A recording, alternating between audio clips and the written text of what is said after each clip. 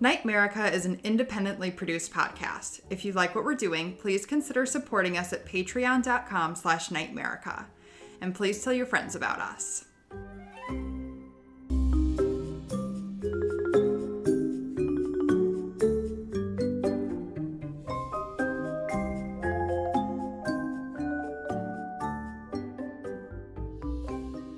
Welcome to Nightmerica, a podcast that takes you on a tour of the abnormal, paranormal, weirdly true, and truly weird in every corner across this nation. Because, to paraphrase Ray Parker Jr., whether it's ghosts, aliens, monsters, or monstrous humans, there's something strange in your neighborhoods. Episode 16, Hitching a Ride with Death. As humans, we're naturally driven by the search for better. But when it comes to hiring, the best way to search for a candidate isn't to search at all. Don't search, match with Indeed. When I was looking to hire someone, it was so slow and overwhelming. I wish I had used Indeed. If you need to hire, you need Indeed. Indeed is your matching and hiring platform with over 350 million global monthly visitors, according to Indeed data, and a matching engine that helps you find quality candidates fast. Ditch the busy work. Use Indeed for scheduling, screening, and messaging so you can connect with candidates faster. And Indeed doesn't just help you hire faster. 93% of employers agree Indeed delivers the highest quality matches compared to other job sites, according to a recent Indeed survey. And listeners of this show will get a $75 sponsored job credit to get your jobs more visibility at Indeed.com/podcast. That's Indeed.com/podcast. Terms and conditions apply. Everybody in your crew identifies as either Big Mac Burger, McNuggets, or McCrispy Sandwich. But you're the Filet-O-Fish Sandwich all day. That crispy fish, that savory tartar sauce, that melty cheese, that pillowy bun. Yeah, you get it. Every time. And if you love the Filet-O-Fish, right now you can catch two of the classics you love for just $6. Limited time only. Price and participation may vary. Cannot be combined with any other offer. Single item at regular price. Ba-da-ba-ba-ba. Or, I guess we could go with Highway to Hell, or Death as a Passenger. I don't know. Basically, we're talking about cars. I like Highway to Hell. Yeah, well, so does AC/DC, but it seems like it's the very on the nose. Anyhow, I'm Aaron Sagers, co-host of Nightmerica, as seen on Paranormal Caught on Camera, Paranormal Paparazzi, Paranormal Lockdown, and also founder of ParanormalPopCulture.com. And as always, joined by Britt. Hello, Nightmericans. And so, yeah, we're going to be talking a little bit about cars and car culture, I guess. And do you have any affinity towards vehicles or anything? Or are you a car kid? No, I am most definitely not a car kid. But I did love my first car. I inherited it from my older sister, who inherited it from our grandparents. They are still, but at the time they were competitive bridge players who were traveling around the country.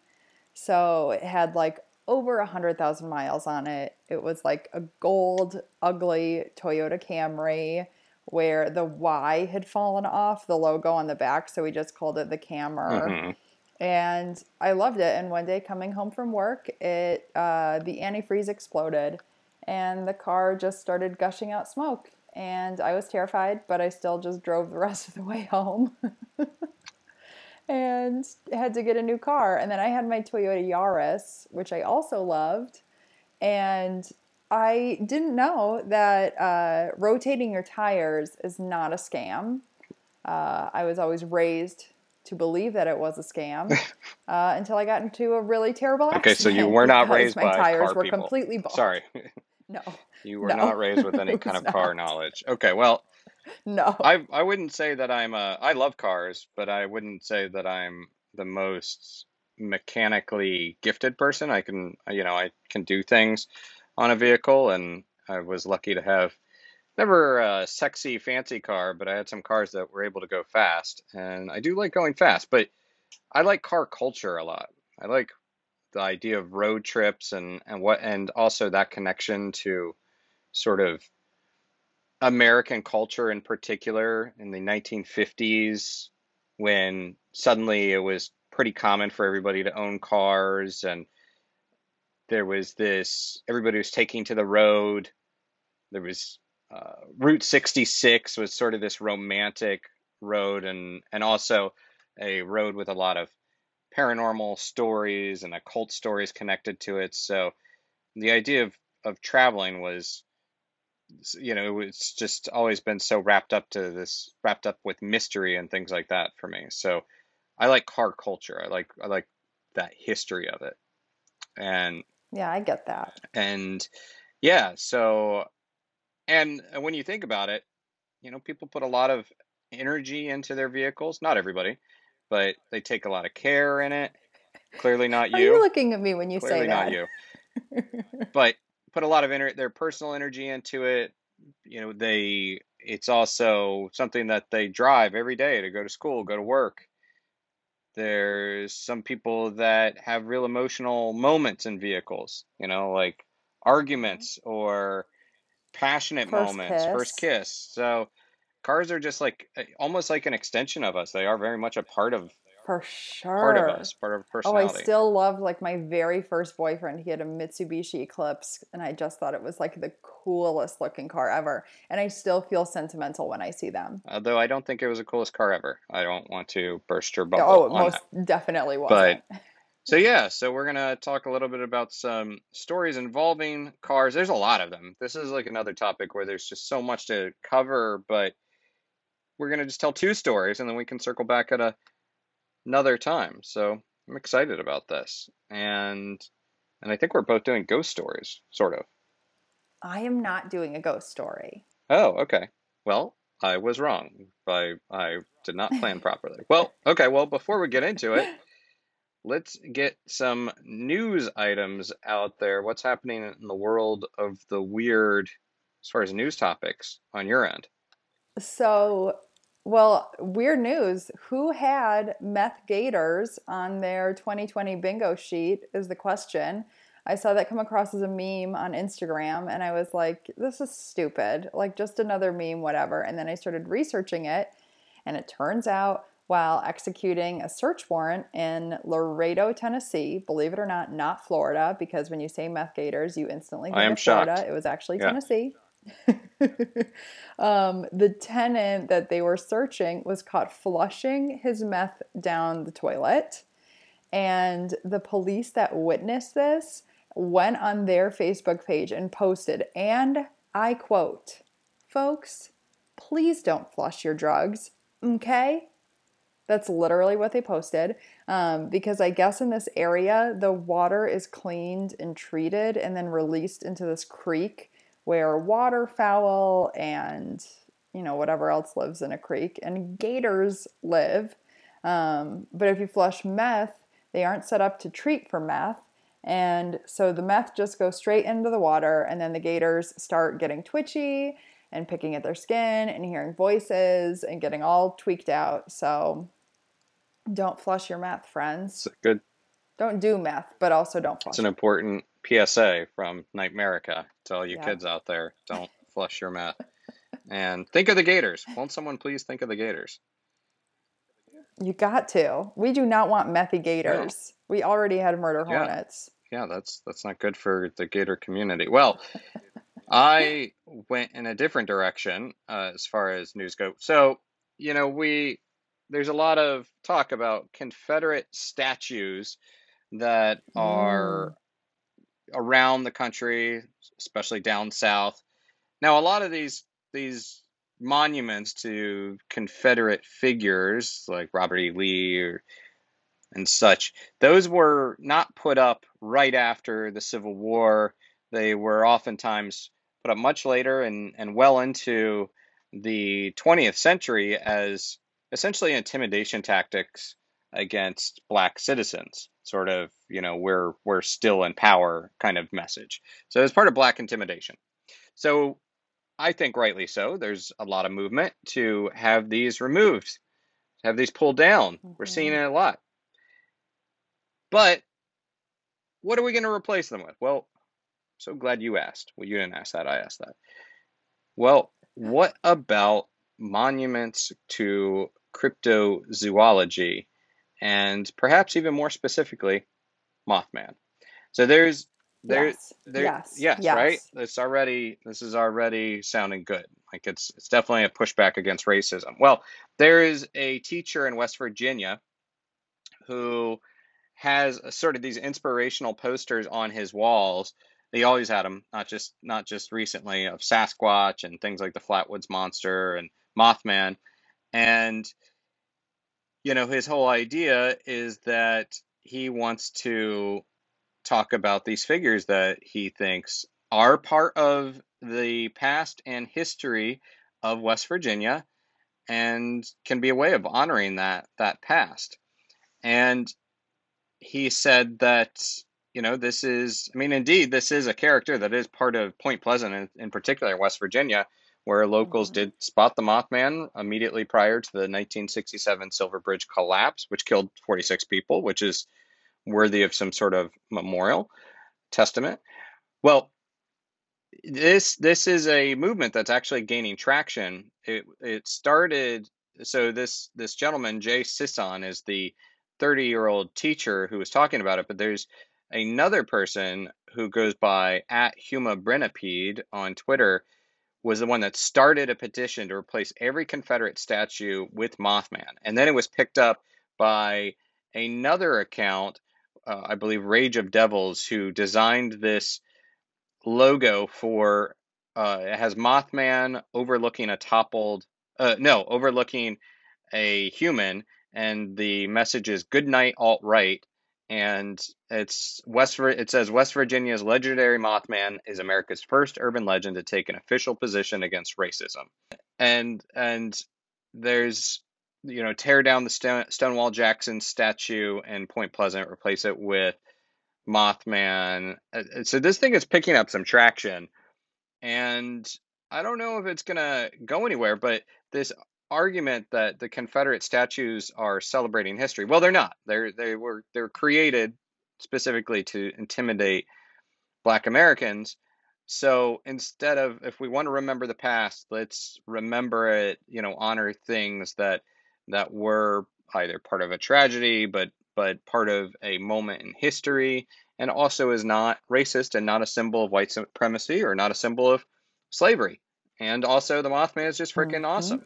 So awesome. So is there a petition that I can sign? Yes, there is. So you can find this. This article was published through Mel Magazine, so you can go find the link to the petition there. But I'm pro Mothman statues. There is already a Mothman statue in Point Pleasant. It's worth noting. I think it's very tall. It's like 12-foot tall statue. So we just need more. So that one was put up in 2003. So let's get more Mothman statues out there. Let's just replace all of them. Like, why don't we have one for Sasquatch? Well, I think a Jersey Devil would be especially noteworthy in the Pine Barrens, and Sasquatch. There are some statues of Sasquatch out there, but not in a town square, and that's what I want. That's what I want. What's so funny is we're recording this after Father's Day. On Father's Day, I was at a gathering with just both my grandparents and my parents, and my maternal grandmother had never heard of Sasquatch. Can you believe that? Had she heard of Bigfoot? No. She had not heard of, what about the Yeti, Abominable Snowman, the Skunk Ape? Nope, nothing. My paternal grandpa, who, if I didn't have such a foul mouth on this podcast or talk about inappropriate things, he would totally listen. He's into all this weird stuff. He was equally as flabbergasted, and he was talking about the Muddy River Monster, and she had heard of that.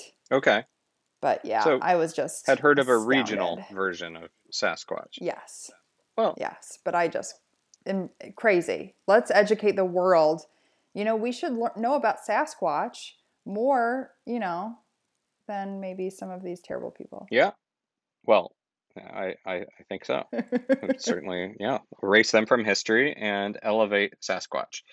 So, and you know what? We're all about people learning things on this podcast, and you learn and you grow. And you're passing along to your grandmother tales of Sasquatch and Bigfoot, and I'm all about it. Well, before we dive into the topic, let's hear from our first sponsor. Seems like a good idea. Is Brooklyn one of the most haunted places in America? It's a worthwhile question.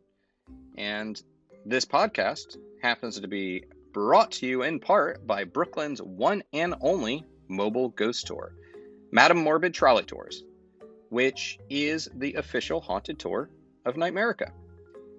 So, we've talked about this before. Madame Morbid, it's a Victorian-era funeral-inspired trolley, which just sounds like a great way to cruise around town, don't you think? The only way I want to cruise around town. The only way. See, you're making a bold claim. You're just planting a flag in only if it's not if it's not Victorian-era funeral-inspired trolley, it's why bother? It's crap, according to Brit. Well, then that's why you should go on a Madame Morbid trolley tour. First chance you get, because it is the only way to cruise around Brooklyn and learn about Brooklyn's haunted history and true crime. So they are currently off the road. They are social distancing. They're chasing ghosts, but they also have gift cards available for when they reopen, which hopefully is soon. As we're recording this, hopefully we're getting close to them being able to reopen. So be sure to check out MadameMorbid.com or give them a follow at Madame Morbid NYC to support your local ghost tour and our official haunted tour. And by the way, their answer is yes. Brooklyn is haunted. Nightmerica is excited to announce we have a new sponsor, Manscaped. And to talk about the men's grooming kits, we have a really big fan of Manscaped. But not a man, a Sasquatch. From the Florida Everglades, let's welcome Skunk Ape to the show. Thanks for joining, Mr. Ape. Oh, Skunk is fine, just fine. That's what my friends call me. Even though you're an elusive cryptid, you're able to have a social life? Oh, sure. Wood booger, yeah, we mow, Wendigo, Mogalon, we all hang out. Well, that's great. With all those friends, it's probably important to look your best. We take a lot of pride in how we look in the Sasquatch community, especially since, as you can imagine, there ain't a whole heck of a lot of us out there, so it gets pretty darn competitive, getting attention from the lady squatches. So the Lawnmower 3.0 from Manscaped has a durable, skin-safe ceramic blade when you groom your, squatchy regions. Don't you know it? That Lawnmower 3.0 holds an edge, so I'm less likely to nick my nugs. It's happened before, and it ain't pretty. There's blood everywhere. Everyone down in the glades heard me howl out that one time. Whoop whoop! That's what it sounded like when I nicked my nugs. But not with this Lawnmower 3.0. Dude, that's intense. I have certainly been there. It is no fun at all.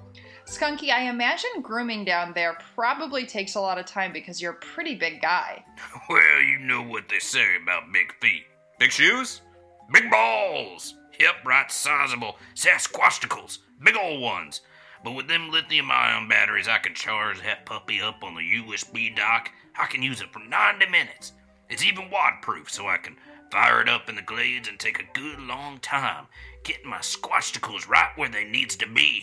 Well, with that waterproof technology, that's got to be helpful in the glades. Or even for a human like me who uses the shower.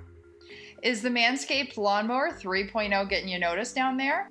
Only in the right ways. All the lady squatches or men, no judgment, they take notice. But I can still stay hidden, because with that quiet stroke technology, it does not make a lot of noise and attract unwanted looky-loos. And that's a very important part of the Squatch code. You gotta stay undercover, you know. I can even groom up my squatchicles in the middle of the night, because it's got an LED light on it, so you can see where your Patterson and Gimlin are. It's a memorable pair. And speaking of memorable pairs, you also like the Manscaped Crop Preserver Ball Deodorant and Crop Reviver Ball Toner? Well, you might have heard I have a bit of an odor issue, hence the nickname Skunky. And with the Florida humidity, I can smell pretty darn ripe down there. So I use that Manscaped Ball Deodorant to make the squatchicles smell fresh as a daisy, and the ball toner to freshen up when Skunk turns to funk. Maybe we should start calling you Flowers instead of Skunky. Well, Skunky, if you or your Squatch buddies or any listeners out there want to groom safely, and who doesn't, head over to manscaped.com and enter code NIGHTMARICA for 20% off plus free shipping off your order. For one more time, that's Squatchscaped. No, it's not. It's Manscaped. Manscaped, the right tools for the job. So let's dive into our topic, shall we? Hit the road, as it were, with this topic. Britt, why don't you begin? Lay it on me. What's your tale of tragedy, terror on the highway? Yeah, so I found this story online just as like a one blip line in some like true crime thing I was reading about the missing girls of Carlton, Texas, which I had never heard of. Most of my information I got from a Medium article by Nicole Henley, as well as the Doe Network, who is doing incredible work. And then the book This Night Wounds Time by Sean Sutherland. But just to get started, on March 19th, 1988 was the last night Stacy Elizabeth Madison and Susan Renee Smalley were ever seen alive just west of Dallas, Texas.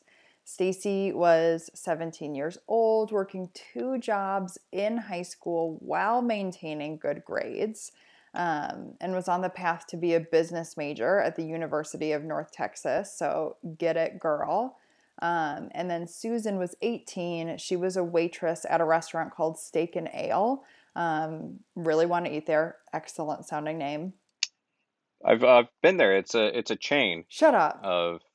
Yeah, serious. Well, it used to be. I don't know if it still is, but it was a very fancy. Mm-hmm. It was a very fancy chain in my young mind. Ooh. So it was a big deal when we would go there. But what was your favorite thing to eat? I don't even recall. I seem to think they had a really good salad bar. I'm all about salad bars. Mm-hmm. Although now in our post-COVID world, I'm really not about salad bars. But not post-COVID world, so but true. Current COVID world. But I digress. Steak and Nail, sure. Yeah, they're getting an unofficial. I don't even know if they're in business, but we'll give them some free advertising. Absolutely. So Susan, yeah, she was working there as a waitress in high school while also maintaining excellent grades. And I think I read that she was also on the honor roll. So these are 2 like powerful high school girls. Susan didn't have any specific college plans, but she was saving up to buy a car and moving to Florida after high school. And she was just really mature for her age. Like if you look at pictures, I'll post pictures on our Instagram. She was one of your friends in high school that looked like you would have teased her for being the group mom, but everyone loved her. Like she just was a really incredible friend. I honestly could not read one bad thing about these 2 girls. So Stacy, on the other hand, already had a car that was her pride and joy.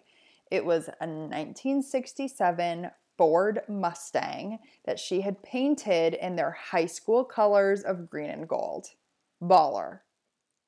Yeah, I mean, the car sounds awesome. I don't know if I'm all about the green and gold, but I mean, I didn't care for high school, so like I would not have painted my car those colors, but like she's got pride for her school. It's cute. She had saved up her money from her 2 jobs to buy it for herself and just really took care of it, unlike me in high school. And just like she loved going out with Susan and like driving around town. My best friend in high school and I, Inga, we would like drive around town all the time. We would listen to the White Stripes like super loud and just think we were so cool. So I can so put myself in the headspace of these 2 girls. So on March 19th, this was no exception for them. Susan was staying over at Stacy's and they decided to drive around to a neighboring town of Arlington to go to a friend's party. It was their spring break. They were going to have some fun. After that, they went to Steak and Ale, which is where Susan was working. They were seen there at 11:30 p.m. talking to one of Susan's coworkers, and they left only about 5 minutes later. It's estimated that they went to Susan's mother's home after this, but Susan's mom was actually out for the night, so this isn't exactly confirmed. They weren't spotted there, but a phone call had come from the house at this time to one of their friends, and it's around the time where they would have arrived from Steak and Ale. So it's assumed they came back, called someone who was at the party, and then went back out to the party they had been in earlier in the night. Like they had gone home and to grab something maybe. So first thing the next morning, Stacy's mom notices that they didn't come home. And I can't even fathom the terror of this woman waking up, going to her daughter's bedroom, and nobody's there. The beds were not touched. No one had slept in them. So immediately she calls the police, reports them missing, and the hunt begins. 2 days later, Stacy's beloved car was found locked with their jackets still inside at a strip mall in Dallas.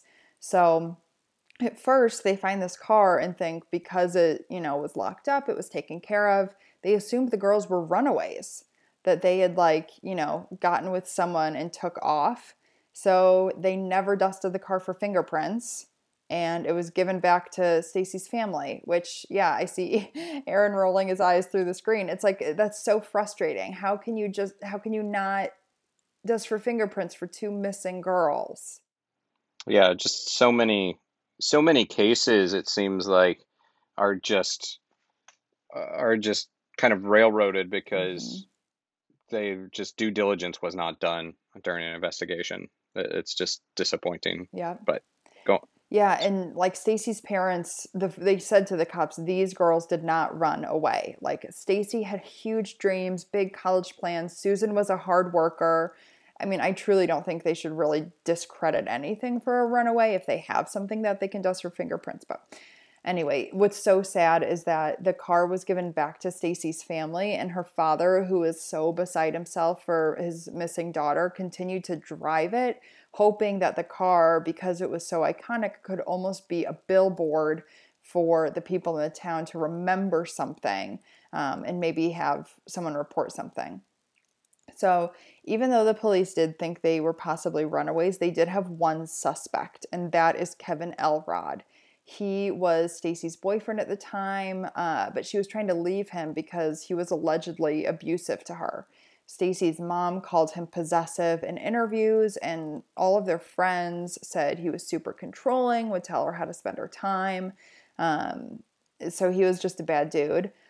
Almost immediately after these girls go missing, this asshole starts dating some other chick and then tells her that he killed the girls and buried them in a cemetery underneath like someone else's grave. So of course the cops go and search cemeteries, anything that, within this kind of time frame makes sense, and dig things up, but nothing's found. So that's really devastating. He is given a polygraph by the police and passes. Like, what the fuck ever, if he just remained calm, he can pass the polygraph. So again, I think he's discredited way too quickly. He moves to Florida and changes his name, but the geniuses at Web Sleuths, I love reading through Web Sleuths, they found his changed name, and they found that he was charged with child abuse allegations a few years later. So, this is a bad dude. Child abuse and murder, just because you do one, I don't think you necessarily do the other. But just to say, this was a bad dude, and the police discredited him super quickly. On a paranormal level, the families contacted a psychic named John Ketchings. He was the one interviewed who said the girls were kidnapped by a blonde white male between 28 and 34 years old, dumped in Grapevine Lake, which is a huge reservoir like northwest of Dallas, which is kind of the area that they were last seen. They did a search of this giant reservoir, but nothing came up. There are a ton of lakes surrounding Dallas, though, so perhaps it was some other body of water. But the psychic is actually super interesting, and I got the idea for another story, kind of digging into his credibility, so I'm hoping in the future I can do a little bit more about him. So, they're discrediting all of this different stuff, and eventually, the case kind of goes cold. Man who went to high school with them, who I spoke about earlier, he wrote the book Night Wounds Time, hoping it would kind of regenerate interest, because there's a lot of conflicting information out there. I kind of went with whatever I could verify with a few different sources, but one line in the police files said they went for dinner at Chili's, but a lot of people on the web sleuths are like, this isn't possible because of, at the time they would have gone, the Chili's in that area wasn't open, or, they kind of looked into local facts, and it was only this one line, which is interesting. And what came to my mind is that maybe this line came from a friend or came from the mothers, and the girls lied and said they were going to Chili's for dinner, but we're actually going to meet someone or do something else. That could be a possibility. And another interview the police had was from a clerk at a local 7-Eleven who said they had come in to buy alcohol before they went to Steak and Ale, but they were declined because of their age. Again, personally, these are super intelligent, hardworking girls. I don't know if I necessarily believe that they were going to try to buy alcohol underage, but I mean, that's not really scandalous. That's what kids do. So that wouldn't really shock me. Me. I didn't drink in high school. I didn't really drink in high school, but it's not really scandalous for kids to buy. What is odd is that you would pregame before going to Steak and Ale. that doesn't really mesh with me. But I don't know. Maybe it was just it was a big event going to Steak and Ale. It could have been. Sorry, or Chili's. Going to Chili's is a big event. Get you some Southwest spring rolls. I don't want to besmirch the reputation of Chili's, but I would not put Chili's and classic Steak and Ale on the same level. No. Steak and Ale was meant to be fine dining for families, and like where really you would go if you got money. A good grade, like that, like I got a good report card kind of thing. Well, it would also be a good date spot. It's it was like a steakhouse kind of thing, but it was, if I recall, it was somewhat intimate as far as, instead of like a Texas style steakhouse, it was sort of supposed to be a classy steakhouse. But so Steak and Ale, Chili's, you are no Steak and Ale. But back to the horrible disappearance of these two girls. Women. Yeah. So locals say that the area where their car was found is where like the cool spot to park would be. You know how like all towns have those cool spots to park. Sometimes they would do drag races. So I think it's possible that they maybe met someone who they kind of knew, but maybe didn't know, because like how could one dude on their own get two women into a car unless they kind of knew them already? The chief that is in place there in Carlton, Texas, agrees that how it was handled at the time is not proper, and neither of their families think they run away. So it's still, a somewhat being investigated case, but they're looking for any tips. They do have a photo that has recently come out of two men, and in the foreground, it looks like it is Stacy's hair in the picture, but they don't know who these two men are. They're not local. They're not in high school yearbooks. So I will post this on our Instagram, and I will post the link on our Patreon. If you know of someone in this area who can maybe identify these guys, it was not that long ago, 1988. Maybe they know someone. They don't think these guys are the suspects, but they think they maybe were around that night and would know. You can contact the Carlton Police Department. I'll put their information on our Patreon account. But hopefully, maybe we could help get this case solved, because these two women are missing, and it's just really devastating for their families. So the guy that was the ex-boyfriend of Stacy, right? Would you say he's exonerated of their death? He said that he killed them, buried them in a graveyard, but he passed the polygraph test, and then he, skipped town, but he wasn't ever charged with anything, and they never really pursued him as a main suspect. Correct. I think he possibly was involved. I honestly don't know. Like maybe he was there and him and a buddy had the women go in their car. But personally, if I was trying to dump my abusive boyfriend, I don't know if I would have gotten in a car with him that night. I don't know. He's a bad dude, but I've dated a bad dude and I don't know if he would have killed me. You know, I think being a bad dude and being a killer could be two different things. Sure, yeah, they're not all bad dudes are killers, even though all killers are bad probably dudes. Bad dudes. Or bad women, well, if you're Eileen Wuornos. Correct. So, yeah, it is interesting that when someone, again, sort of like I was saying at the top of the show, people invest a lot of their time, energy, passion into cars. She bought this car. She worked hard for it, clearly loved it, painted her school colors. There's a lot of energy and love connected to it. So it seems somewhat odd that she would just willingly leave it in a parking lot of some random place. What was it where she left it? Just like a strip mall. Parked. Yeah, in a strip mall. She loved this car. I don't think she would have. If they were going to run away, I think they would have taken her car. I think they had to think they were coming back to get it. Their jackets were still inside. This car was her pride and joy. I think, you know, they had to just meet someone who maybe wasn't quite trustworthy enough. Or, see, my mind goes to because again, if you're really, I don't presume to be in the mindset of this young woman, but if you're all about this car, you wouldn't just leave it in a strip mall. You would park it at someone else's house, someone you trusted, somewhere where you knew that it was going to be safe. So my mind then goes to that someone else was in that car, was driving that car at some point and parked it somewhere and left it. So, and I tend to think that if this is foul play, it would have involved more than one person. So you could have even had one person that ended up being driving it to that strip mall, leaving it behind, and the other person up to, you know, whatever nefarious deeds they were up to. So yeah, it doesn't make sense to me that you would just leave your car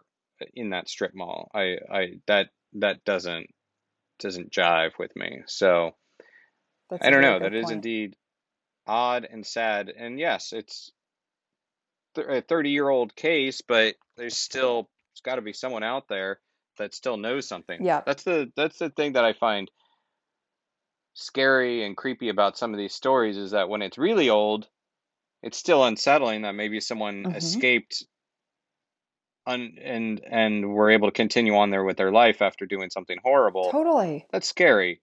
But it's especially more chilling that there is someone likely still out there that knows what has happened. And who knows, they may have just also continued on with their life, but and continued on their ways to do it again. So whatever happened, it is a mystery, but it's a sad mystery. It's a super sad mystery. So let's solve it, Nightmericans. We can do it. Yes. And while we are solving it, let's hear a word from our other sponsor before we go into the next story. Think things are bad now? Well, it could be worse. Don't believe me? Just read Dead Run, the new sci-fi thriller from author Mike Maddox. A mysterious force is taking control of people's bodies and making them run to stay alive. And if you can't keep running, now this is the ad copy, so I'm reading the ad copy because it says, if you can't keep running, you blow up like spaghetti left in the microwave too long. It's not a good scene. It's a very messy situation. And it's got to have marinara sauce because then it kind of looks like blood. Right. And the pasta itself would be sort of look like viscera. Ew. And except in a microwave, but at least in a microwave, you're contained. The explosion is contained. It's a messy microwave to clean up. But if you're running down the road and you can't run anymore, just splat. And then you're all over your friends and the other apocalyptic pals who do are not nearby. Splat on me. And in an apocalypse, you don't have easy access to soap, water. I don't even know if you can stop running long enough to like shampoo and bathe after your friend, your pal is just blown up on you. Anyhow, I mean, this is really, I think, selling the book. Anyhow, the story follows a group of weary travelers as they make their way through a hellish landscape where there's only one rule: run or die. This is Dead Run, and other than being chilling and scary, it will also perhaps inspire you to eat the right kind of carbs and jog every day just in case this apocalypse hits. So check it out. It's available exclusively on Amazon Kindle. It's only like $3. It's well worth your $3. And that, and you know what? Who knows? The 2020 has been really weird. So who knows? This could be the next thing. It could be a running apocalypse. Stay fit so you don't get eaten by meth gators. Stay fit to avoid meth gators and read Dead Run by Mike Maddox on Amazon Kindle. So I'm going to dive into my story. You had a true crime story. Mm-hmm. Mine is paranormal in nature, and it's famous, but also not one that it's famous for the people that know about it, because it kind of drives you insane. Because much like the road that we are about to travel on, it is twisty and turny. Yes. There's a lot of bends in this. I'll get comfy in my chair. Yes. So let us begin with the 1955 Porsche 550 Spider. Now, I know, Britt, you're not the biggest car person, yep. But this is a gorgeous looking little car, very fast, relatively light, and it was nicknamed Little Bastard. So it was nicknamed that, and it was owned by James Dean, the actor. Oh, hot. And it was the car that James Dean was driving on September 30th, 1955, when he was killed at the young age of 24. That's so sad. Now, without going too deep with James Dean's bio, you said hot, so you have an impression of James Dean. So handsome.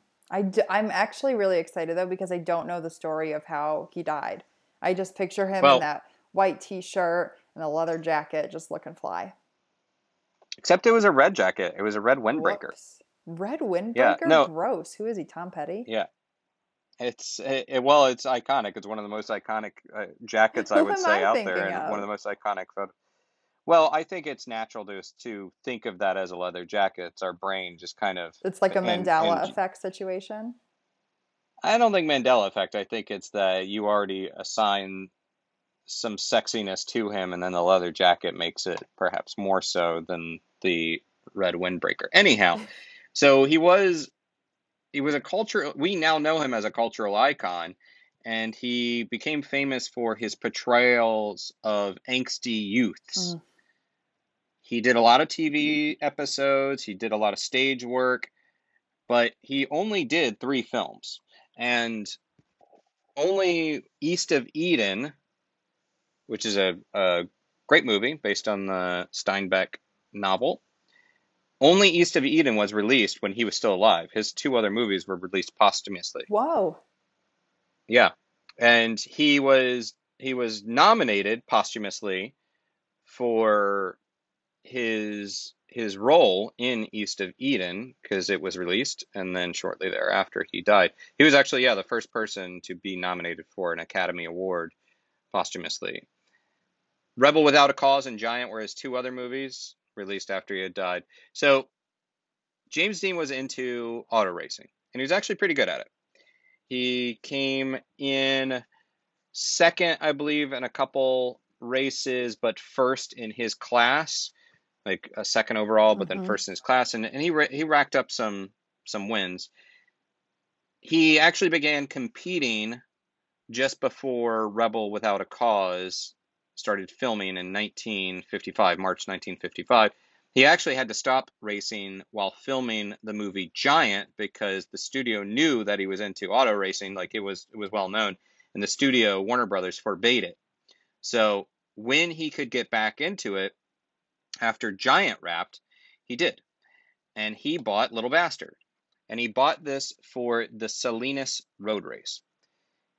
Now, to break in this car, he decided to drive the 300-mile drive on September 30th, the day before the racing event was to begin. He started driving the car on this 300 miles. He was joined in the car by, this is a German name, Rolf Verderek. Nailed it. Verderek. We'll just call him Rolf. So Rolf was a German mechanic from the Porsche factory who took care of the car, who worked with James Dean and took care of that car. Separately, he was followed in a station wagon by stunt coordinator Bill Hickman. Bill Hickman has an actual interesting history himself. And a photographer called Sanford Roth, also known as Sandy. And this was a magazine photographer. So James Dean, did like to drive fast. Obviously, he was into racing. So the day that he sets out, he received multiple warnings about his reckless driving speed. Hickman, they stopped at a diner. What Hickman did he get? warned Hash browns? him. I believe the record that I have is that he drank a cold glass of milk. I don't know what he ate. But so when they pulled over at a diner, Hickman warned him about his speed. Dude, you got to slow down.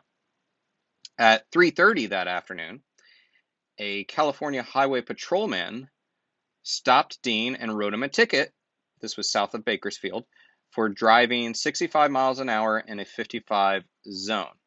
Hickman, behind him, also got a ticket for driving 20 miles over the limit because he was following Dean. They were trying to keep up, but he was also towing a trailer. So later that day, they stop at a gas station. They run into a couple other fellow racing friends of Dean's. And again, they warned him about speeding because they had also gotten tickets that day. So slow down, the cops are out. At this point, Hickman and Roth, Sandy Roth, were trailing behind. Like, Dean had gone ahead because he wanted to really see what his car could do, go fast without worrying about the station wagon behind him. Eventually, they do catch up with him. And on another stop, when Hickman catches back up with Dean, he warns him again. And he actually says, it was actually difficult to make out your vehicle. It was a silver vehicle. It almost blended in with the highway. So another warning. So around 5:30 p.m., Dean is driving upwards of 85 miles an hour. Now, there was a California highway patrolman who later on said that he was on the scene, and he said that Dean was probably only driving 55, but it has been documented that he was driving 85 miles or faster. Anyhow, a Ford Tudor, which is a classic car, very big, chunky car, heavy car. Again, remember, Dean's car was very fast, but very light. This Ford Tudor was making a left across Route 41, and as he was crossing the center line, Dean tried to avoid this Ford, but instead the two cars met head-on. The Ford did try to stop, but he had slid forward, so they collide in this westbound lane, and at this point the Spider, little bastard, basically goes airborne. It's flying through the air. Neither Rolf nor James Dean were wearing seatbelts, which is not really that surprising. Yeah, in 1955, that's not really surprising. They hadn't really caught on yet. It wasn't widespread, but they did have them. Neither was wearing a seatbelt. Rolf was ejected from the convertible. Again, this is now midair. He eventually, when he landed, he broke his jawbone and his thigh bone was shattered. Dean, unfortunately, did not fare as well, and instead he was trapped in this car, and when the Spider hit the ground and rolled, it was like being crushed in a tin can, and it buried him in this twisted metal, and he sustained massive head injuries. Apparently he died on the way to a hospital, but I would not be surprised if he was already just destroyed even before then. So at age 24, James Dean died in 1955, September 30th, 1955, before his 2 other movies come out. Now that's sad on its face, but let's flash back. 2 weeks prior to James Dean, actually even flash back a little further, a couple weeks before then, James Dean filmed a PSA for the National Safety Council. He was filming on the set of Giant, and it was an anti-speeding PSA. And on this PSA, he's talking about how he doesn't like to speed and he only wants to speed on the racing track because drivers out there are crazy. So be careful because, quote, remember, drive safely. The life you might save might be mine. Oh, this was that's filmed so a creepy. couple weeks prior. And that line was actually ad-libbed. The National Safety Council's tagline was, the life you might save might be yours, I believe. So he ad-libbed it to say, might be mine. So creepy. You can watch this PSA on YouTube. Okay. Now, that was a couple weeks prior to his death. Now let's go a week prior to his death, September 23rd, 1955. Sir Alec Guinness, most famous for amongst my generation for being Obi-Wan Kenobi in Star Wars. But he was a established actor in 1955, and he had arrived in Los Angeles. It was his first night in Los Angeles. And he had an encounter with James Dean. And according to this interview, which again you can read, he had talked about this many times. He had passed away, but he had told the story multiple times, and you can even see some video of him telling this story. He encounters James Dean at a restaurant. Funny story. Apparently, Alec Guinness wanted to get into this restaurant. The woman that was accompanying him was wearing trousers, and they wouldn't allow her in because she was wearing trousers. 1955, different time. Anyhow, so they leave the restaurant. Someone chases behind Alec Guinness, and it's James Dean. And James Dean is saying, you couldn't get in the restaurant, but hey, let me get you in. Now, James Dean was not a star at this point, but he said, just come dine with me. And and Alec Guinness agrees, as they're walking back to the restaurant, James Dean very excitedly shows him Little Bastard, the Spider. And this is brand new. This is the day that he bought this car, September 23rd, 1955. And very excited about it. And this car was still essentially wrapped up. This was still had sort of the presentation from buying it from the lot. Alec Guinness said he got a sinister feeling about this vehicle. And he said, and these are his quotes now, quote, I said, have you driven it? And he said, no, I have not been in it at all. Guinness said, quote, and some strange thing came over me, some almost different voice. And I said, look, I won't join your table unless you want me to. Very polite. But I must say something. Please do not get into that car, because if you do, and I looked at my watch and I said, if you get into that car at all, it's now Thursday, 10 o'clock at night, and by 10 o'clock at night next Thursday, you'll be dead if you get in that car. Oh, I just got goosebumps all over. And Dean brushed the warning off, and they proceeded to have what Guinness called a charming dinner. And he was dead the following Thursday afternoon in that car. Oh. And Alec Guinness, in one of these interviews, there's one interview in 1977, said, quote, it was one of those things. It was a very odd, spooky experience. And then he said, yeah, I liked him very much. I wish I would have loved to have known him more. So Obi-Wan Kenobi foretold the death of James Dean. But we're not done. Like, the story it has more weirdness behind it. Okay. Oh my God. Before you continue, can I ask, did Obi-Wan have Alec Guinness, did he have any other like premonitions of other people? Not that I've found. He said, Okay. I read one quote where he said that was the only time anything like that had happened to him. Wow. So and he wasn't known as someone that would be just randomly saying these kinds of things. Not like my mother. Is your mother also a Jedi? You know, some might say she is, but she just like knows things. You know, you have people in your life that just like get these overwhelming feelings. Anyway. Well, Alec Guinness got one of those feelings. And so, okay, that's the days leading up to James Dean's death. Then James Dean dies. So what happens to the car? So there's a man named George Barris, and Hollywood fans out there, Hollywood history fans would know him. He customized cars for movies. He customized the Batmobile from the 1966 Batman series. He also did, I believe he did one of the Munster mobiles and Beverly Hillbillies cars. And so anyhow, George Barris, he originally customized Little Bastard, the Spider 550. After Dean's death, he bought the wrecked carcass of Little Bastard for something like $2,500.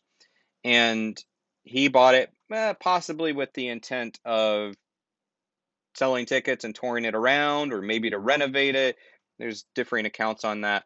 He also stripped a lot of what was still left of this car. And if you see the footage of this wrecked vehicle, you can't even imagine that there was anything salvageable on it. It looks like a crushed tin can.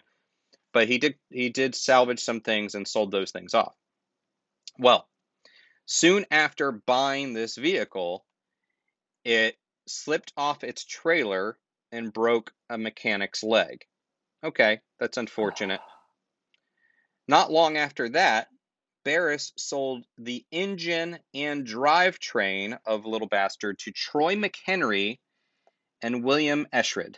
They were auto racers. Then, while they were both racing against one another in cars that had parts from the Little Bastard, Troy McHenry, he lost control of his vehicle and he hit a tree and died instantly.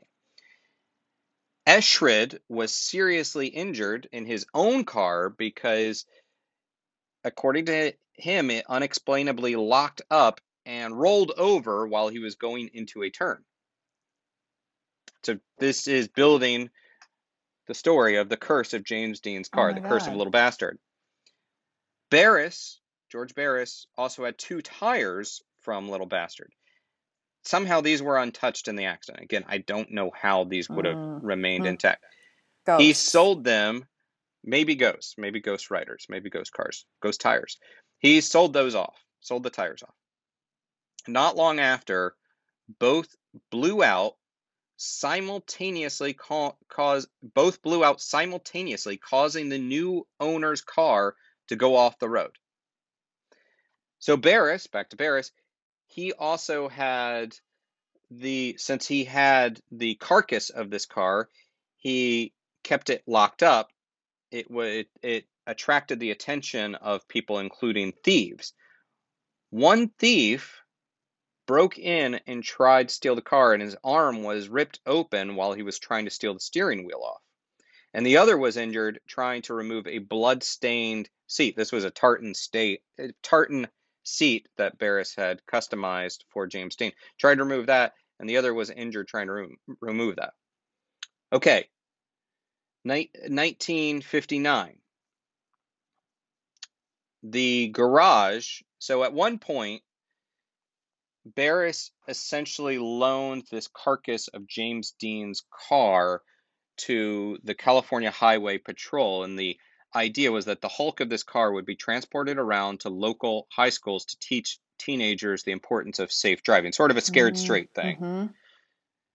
So a garage that was in Fresno that was holding the carcass of the car apparently mysteriously caught on fire and burned down, but the car was undamaged, was further undamaged. What? How? Then it's the mystery. And then on the way to Salinas, again, this is where the race was supposed to be held, where James Dean died, where he was on his way. On the way to Salinas, the truck transporting the carcass of this vehicle, the truck was involved in a serious accident, and the truck driver was thrown from the car, and then the Porsche, little bastard, rolled off of the truck bed and crushed him to death. I'm speechless. September 1959, on the anniversary of James Dean's death, a 15-year-old boy, he was a safe distance from the car, 15 feet away from the exhibit that had this vehicle. And you can look up images of this exhibit. It is pretty horrific because it is literally what a person had died in, and then surrounding the exhibit was images of Dean and him talking about driving fast, things like that. So this boy was looking at this crushed car when I wasn't there, but according to lore, mysteriously, suddenly the bolts, the wire bolts that held the car in place snapped, again mysteriously, and the car rolled forward and ran over him, and the boy's legs were crushed. He survived. The boy's legs were crushed. I've also read that his thigh was crushed. Or his hip. Sorry, his hip. So either his hip or his legs. In 1960, this is sort of the end of part of the curse, but the car was in Miami, Florida at an exhibit, and it was going back to George Barris in California. It was loaded into a boxcar on a train, apparently locked up, nice and secure, and when the train arrived in Los Angeles, the seal on the boxcar door was still intact, but the car was not inside. Little bastard had gone missing. And that is the case to this day, that there have been reports about what happened to the car, but it remains missing. There is one story that Barris himself may have made it go missing, perhaps to collect insurance money. I don't know. Barris died a few years ago, but there was one story that Barris had hidden it behind a fake wall, and I find that kind of cool, that to just cool. Remove it from sight. Like a magician. There was like an auto magician. Yep. There was a museum a couple of years ago that offered $1 million for anyone that could provide the vehicle, that they would have bought it off them, which is a lot of money for this wrecked car, although it probably would go for more than $1 million at this point. So it has gone missing. It remains missing. It remains a mystery. But let's get into some more of the reasons behind why maybe this happened to James Dean, the why behind it.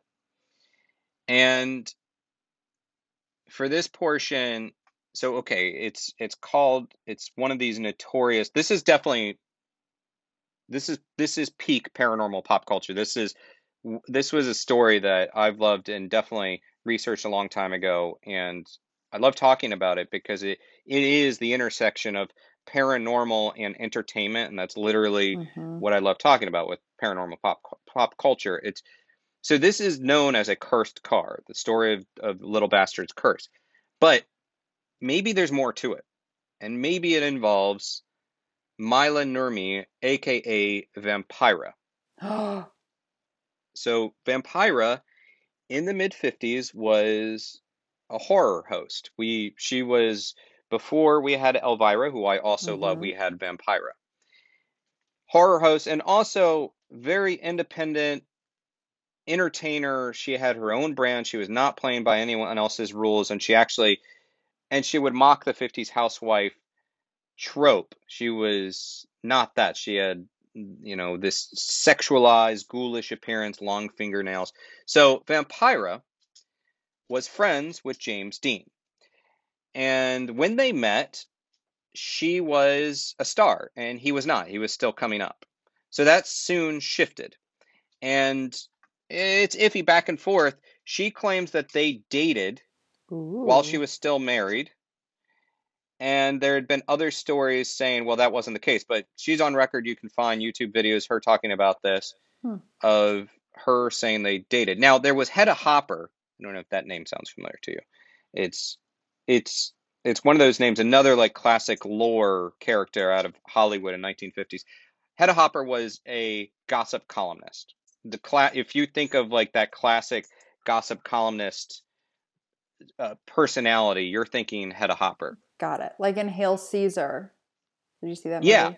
Yeah. Yes, that type of thing. So she was also not a great person. She was all about the House Un-American Activities Committee. She would blacklist people and out people as communists. Just like Hail Caesar. And exactly. And she was known for carrying a grudge. She was, I don't think, a very pleasant person, but she quoted Dean. So maybe he said this, maybe he didn't. She quoted Dean as saying that he didn't date cartoons or that he didn't date witches. And he even, in her biography, which was published after Dean's death, so he couldn't correct this, quoted Dean as saying some pretty ugly things about Vampira. However, Vampira talks about, and she's on record talking about in videos, talking about the day that James Dean died and the impact that it had on her. So she seems like she was pretty close to him. So Vampira was also in the 1950s, mid-1950s, was apparently fascinated by the occult and fascinated by the Church of Satan, which involved Anton LaVey. And, you know, it could have just been sort of like a entertainment kind of fascination, not necessarily black magic and everything. But she was associated with the occult. Whether or not she practiced it a lot, you know how it goes. It's sort of like, look at Marilyn Manson. You know, maybe it's not, or Ozzy Osbourne. It's not, someone's not necessarily evil. They just, when parents get alarmed, especially in the 50s, that was the rep that she got, right? Well, it didn't help that in 1956, a year after James Dean's death, this tabloid magazine called Whisperer called Vampira James Dean's Black Madonna. And according to this tabloid, again, take this with a grain of salt, but they have these anonymous quotes saying that after an awkward interaction at a party between Dean and Vampira, something to the effect of Dean was now getting a little bit more famous. They found each other at a party, and he said something about their sexual past, and then she said something about, well, you weren't that great anyhow. But apparently it was an awkward interaction according to this tabloid. And she loudly exclaimed to the room, James Dean is going to die soon. So, Vampira, this is after filming of East of Eden, so the timeline kind of works out. So, Vampira, who, according to Whisper, was a necromancer and a witch, again, according to the tabloid, apparently she became obsessed with him and apparently reportedly created an altar to James Dean complete with effigies and a sign saying, quote, "Ye must be born again." And in this tabloid, you can look at their, I don't buy it, but it's the photo of the altar. So the Whisper article claimed that 3 days before James Dean's death, Dean was trying to reach Vampira, Mila Nurmi. And I say Vampira and Mila Nurmi interchangeably because Mila essentially was Vampira, like that she lived that character, sort of like, you know, we associate Elvira and Pee Wee Herman, you know, they are that character. Anyhow, 3 days before his death, Dean was trying to reach Vampira. And Dean was talking to a mutual friend and he offered some sort of ominous goodbye. And the friend was like, goodbye, what does that mean? Where are you going? And he said, quote, "From Salinas to greatest to the grave." Which sounds very prophetic. This is all so crazy. It's not really something you just say that rolls off the tongue, like, you know, not like, oh, I'm going to a race and then it's going to be awesome. And I mean, maybe he meant this race is going to be so huge, and then I've got these 2 movies in the can, and I'm on my way, baby. I've arrived. Maybe that's what he meant. Maybe. But I mean, people did speak more eloquently than they do now. Maybe, but really, okay, one more time. From Salinas to greatest to the grave. I mean, that's ominous. That's a fortune cookie level of ominous. Anyhow, so that's what he said to this mutual friend. Well, later that day, Vampira, this is on the 27th again, Vampira called that same mutual friend and said James Dean had reached her, okay? And again, this is according to the Whisper tabloid. James Dean had reached her, and he had asked her to light the candles at his funeral. Now, that's creepy. But Vampira had this postcard of her sitting next to an open grave, and the inscription on the postcard was, "Darling, come and join me." Now, that could have been just a bit of dark humor, but she sent it to Dean reportedly. So maybe he was responding to that. Maybe that was a joke. Maybe she was sending him the postcard, "Darling, come and join me," and maybe he jokingly said, "Haha, we'll light the candles at my funeral." Could have been. But the way it was phrased is all very ominous. Yeah. So after his death, which the day that he was buried, now I can't verify this, but the day that he was buried, apparently her contract for her TV show was canceled. So after his death, she came to believe, again, according to the Whisper tabloid, came to believe that she was haunted by James Dean's ghost. And apparently it got so bad, she didn't want to stay in her house anymore and would only return to feed her cats. So, and if you just listen to the interviews of her when she reflects on the day he died, it's so weird because it's almost like this Hollywood who's who, because she was hanging out with Anthony Perkins from the movie Psycho and ran into Marlon Brando creeping outside of the house of Ursula Andress. Oh my God. Marlon Brando was sort of a rival to James Dean, and Ursula Andress was his love interest at the time, Dean's love interest at the time. But Vampira went to that house with Tony Perkins to share this news. It all just weird. Anyhow, so one must wonder, this whole Whisper tabloid thing is interesting to me because part of me thinks Vampira is maybe the source of the tabloid itself. Actors were known to do that. And maybe she thought it would help drum up publicity. What'd I say? Yeah. Would help drive up publicity for her flagging career. Maybe she thought it would be a publicity stunt. Who knows? But crazy. And then you can't help but wonder about, so either crazy or maybe it did ruin her career. This stuff did not do her any favors. So if it was a publicity stunt, it went wrong. Backfired. And she was associated with the occult, and then there was a lot of stories of her being associated with this curse. So the question is, would she have put this curse on James Dean? And the thing about curses, we throw that word around a lot. And within paranormal worlds, paranormal theories, a curse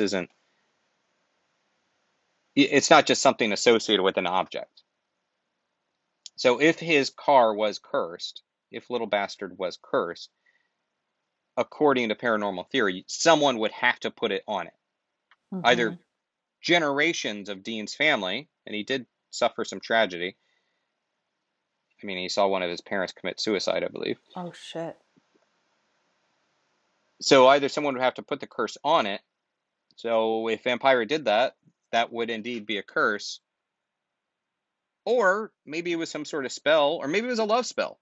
Maybe she loved him and was trying to get him back. Or there was one theory that she was actually trying to protect him from his self-destructive ways. James Dean was also into the occult.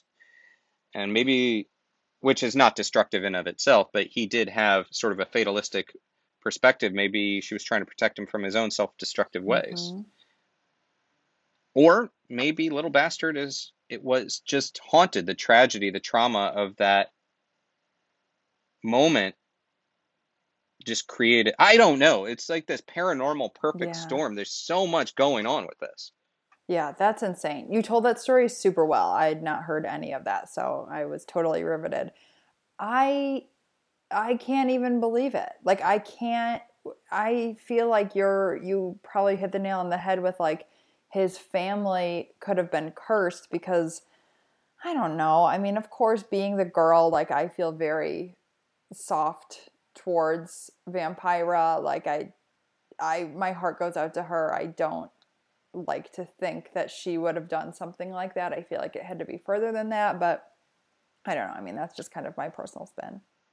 I don't think so. I mentioned her because she is an integral part of this Yeah, she story, is. but I don't I don't think I think that they must have had a pretty special Yeah. relationship, maybe at times romantic or sexual in nature, maybe other Mm-hmm. times friends that just sort of could make those kinds of jokes with one Mm-hmm. another.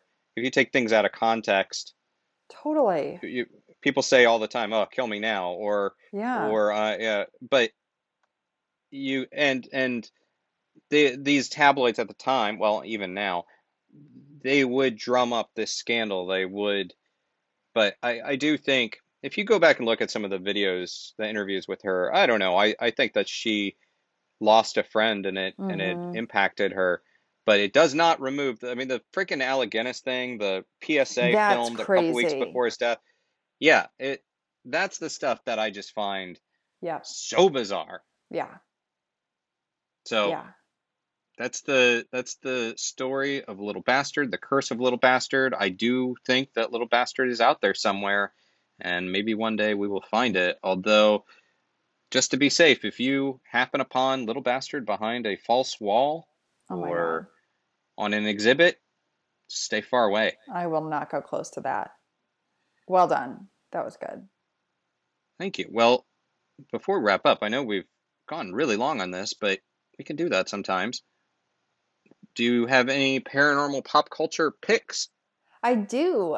So I actually finished season 3 of Ozark on Netflix. Oh my God, it's so good. Ruth is like by far my favorite character on the show, but if people haven't watched it, watch the entire series because the man Tom Pelphrey, who plays Ben, who is Wendy Bird's bipolar brother, is so beautifully acted. It like made me feel so emotional. It's just such a good show. And now after season 3, I think I finally have understood what money laundering is, and I now suspect everyone of money laundering. And you're going to open up your own money laundromat? Yep, you know it. What about you? What are you unwinding with? Well, I must say, as far as Ozark goes, it comes highly recommended, but I've not dipped into it yet, so It's that'll good. I'll move it to the top of the list. For me, I started watching this when it first came out, and then I lost thread a little bit. I'm catching up on The Umbrella Academy, and Mm. it's a Netflix show. So the show is based on a graphic novel created by Jared Way, and Gabriel Ba, and of course, Jared Way is the co-founder of My Chemical Romance, Yes, which that's how I know the name. wasn't really a band that I super got into, but I really did enjoy the graphic novels of Umbrella Academy, and the quick and dirty about it is that it's about this eccentric millionaire that adopts these 7 children born on the same day, and each of them he suspects to have various superpowers, which they end up having, or gifts or abilities. And then, but really, the story is about fast forward after the father dies, all of these estranged children kind of come back into the fold, and it's has supernatural elements. It does have some superhero elements. One of the characters can talk to the dead, things of that nature. And but it's not, I wouldn't say it's not for some, if you don't like the MCU movies, you could still enjoy this because it's quirky, it gets pretty dark, it's a character story, so there's a lot of really meaty characters. It is comedic in a lot of ways. So anyhow, the new season is about to arrive on Netflix. So I decided to revisit it and round out those episodes. And I'm really digging it. It's been a great binging kind of show. And maybe when the second season drops, if it's also really good, I will follow up and recommend that as my paranormal pop culture pick. Sounds good. So we've hit the road. We went on a long journey. Now we're approaching the exit ramp. And I'm sure I could find some other metaphors and analogies to go with if you let me. Do you have one? Should we pump the brakes? Let's pump the brakes on this. Let's kill the lights. Kill the headlights. Turn off the engine. Refill the antifreeze. Yes. Change your tires. Don't take car advice from Brett. Please don't. Please don't. If you like Nightmerica, please consider supporting us at patreon.com/Nightmerica and consider leaving us a review on Apple Podcasts. Give us a follow on social media and share this with your friends. And if you'd like to share your paranormal stories or even seek paranormal advice, which is for entertainment purposes only, email nightmericashow@gmail.com. As humans, we're naturally driven by the search for better. But when it comes to hiring, the best way to search for a candidate isn't to search at all. Don't search, match with Indeed. When I was looking to hire someone, it was so slow and overwhelming. I wish I had used Indeed. If you need to hire, you need Indeed. Indeed is your matching and hiring platform with over 350 million global monthly visitors, according to Indeed data, and a matching engine that helps you find quality candidates fast. Ditch the busy work. Use Indeed for scheduling, screening, and messaging so you can connect with candidates faster. And Indeed doesn't just help you hire faster. 93% of employers agree Indeed delivers the highest quality matches compared to other job sites, according to a recent Indeed survey. And listeners of this show will get a $75 sponsored job credit to get your jobs more visibility at Indeed.com/podcast. That's Indeed.com/podcast. Terms and conditions apply.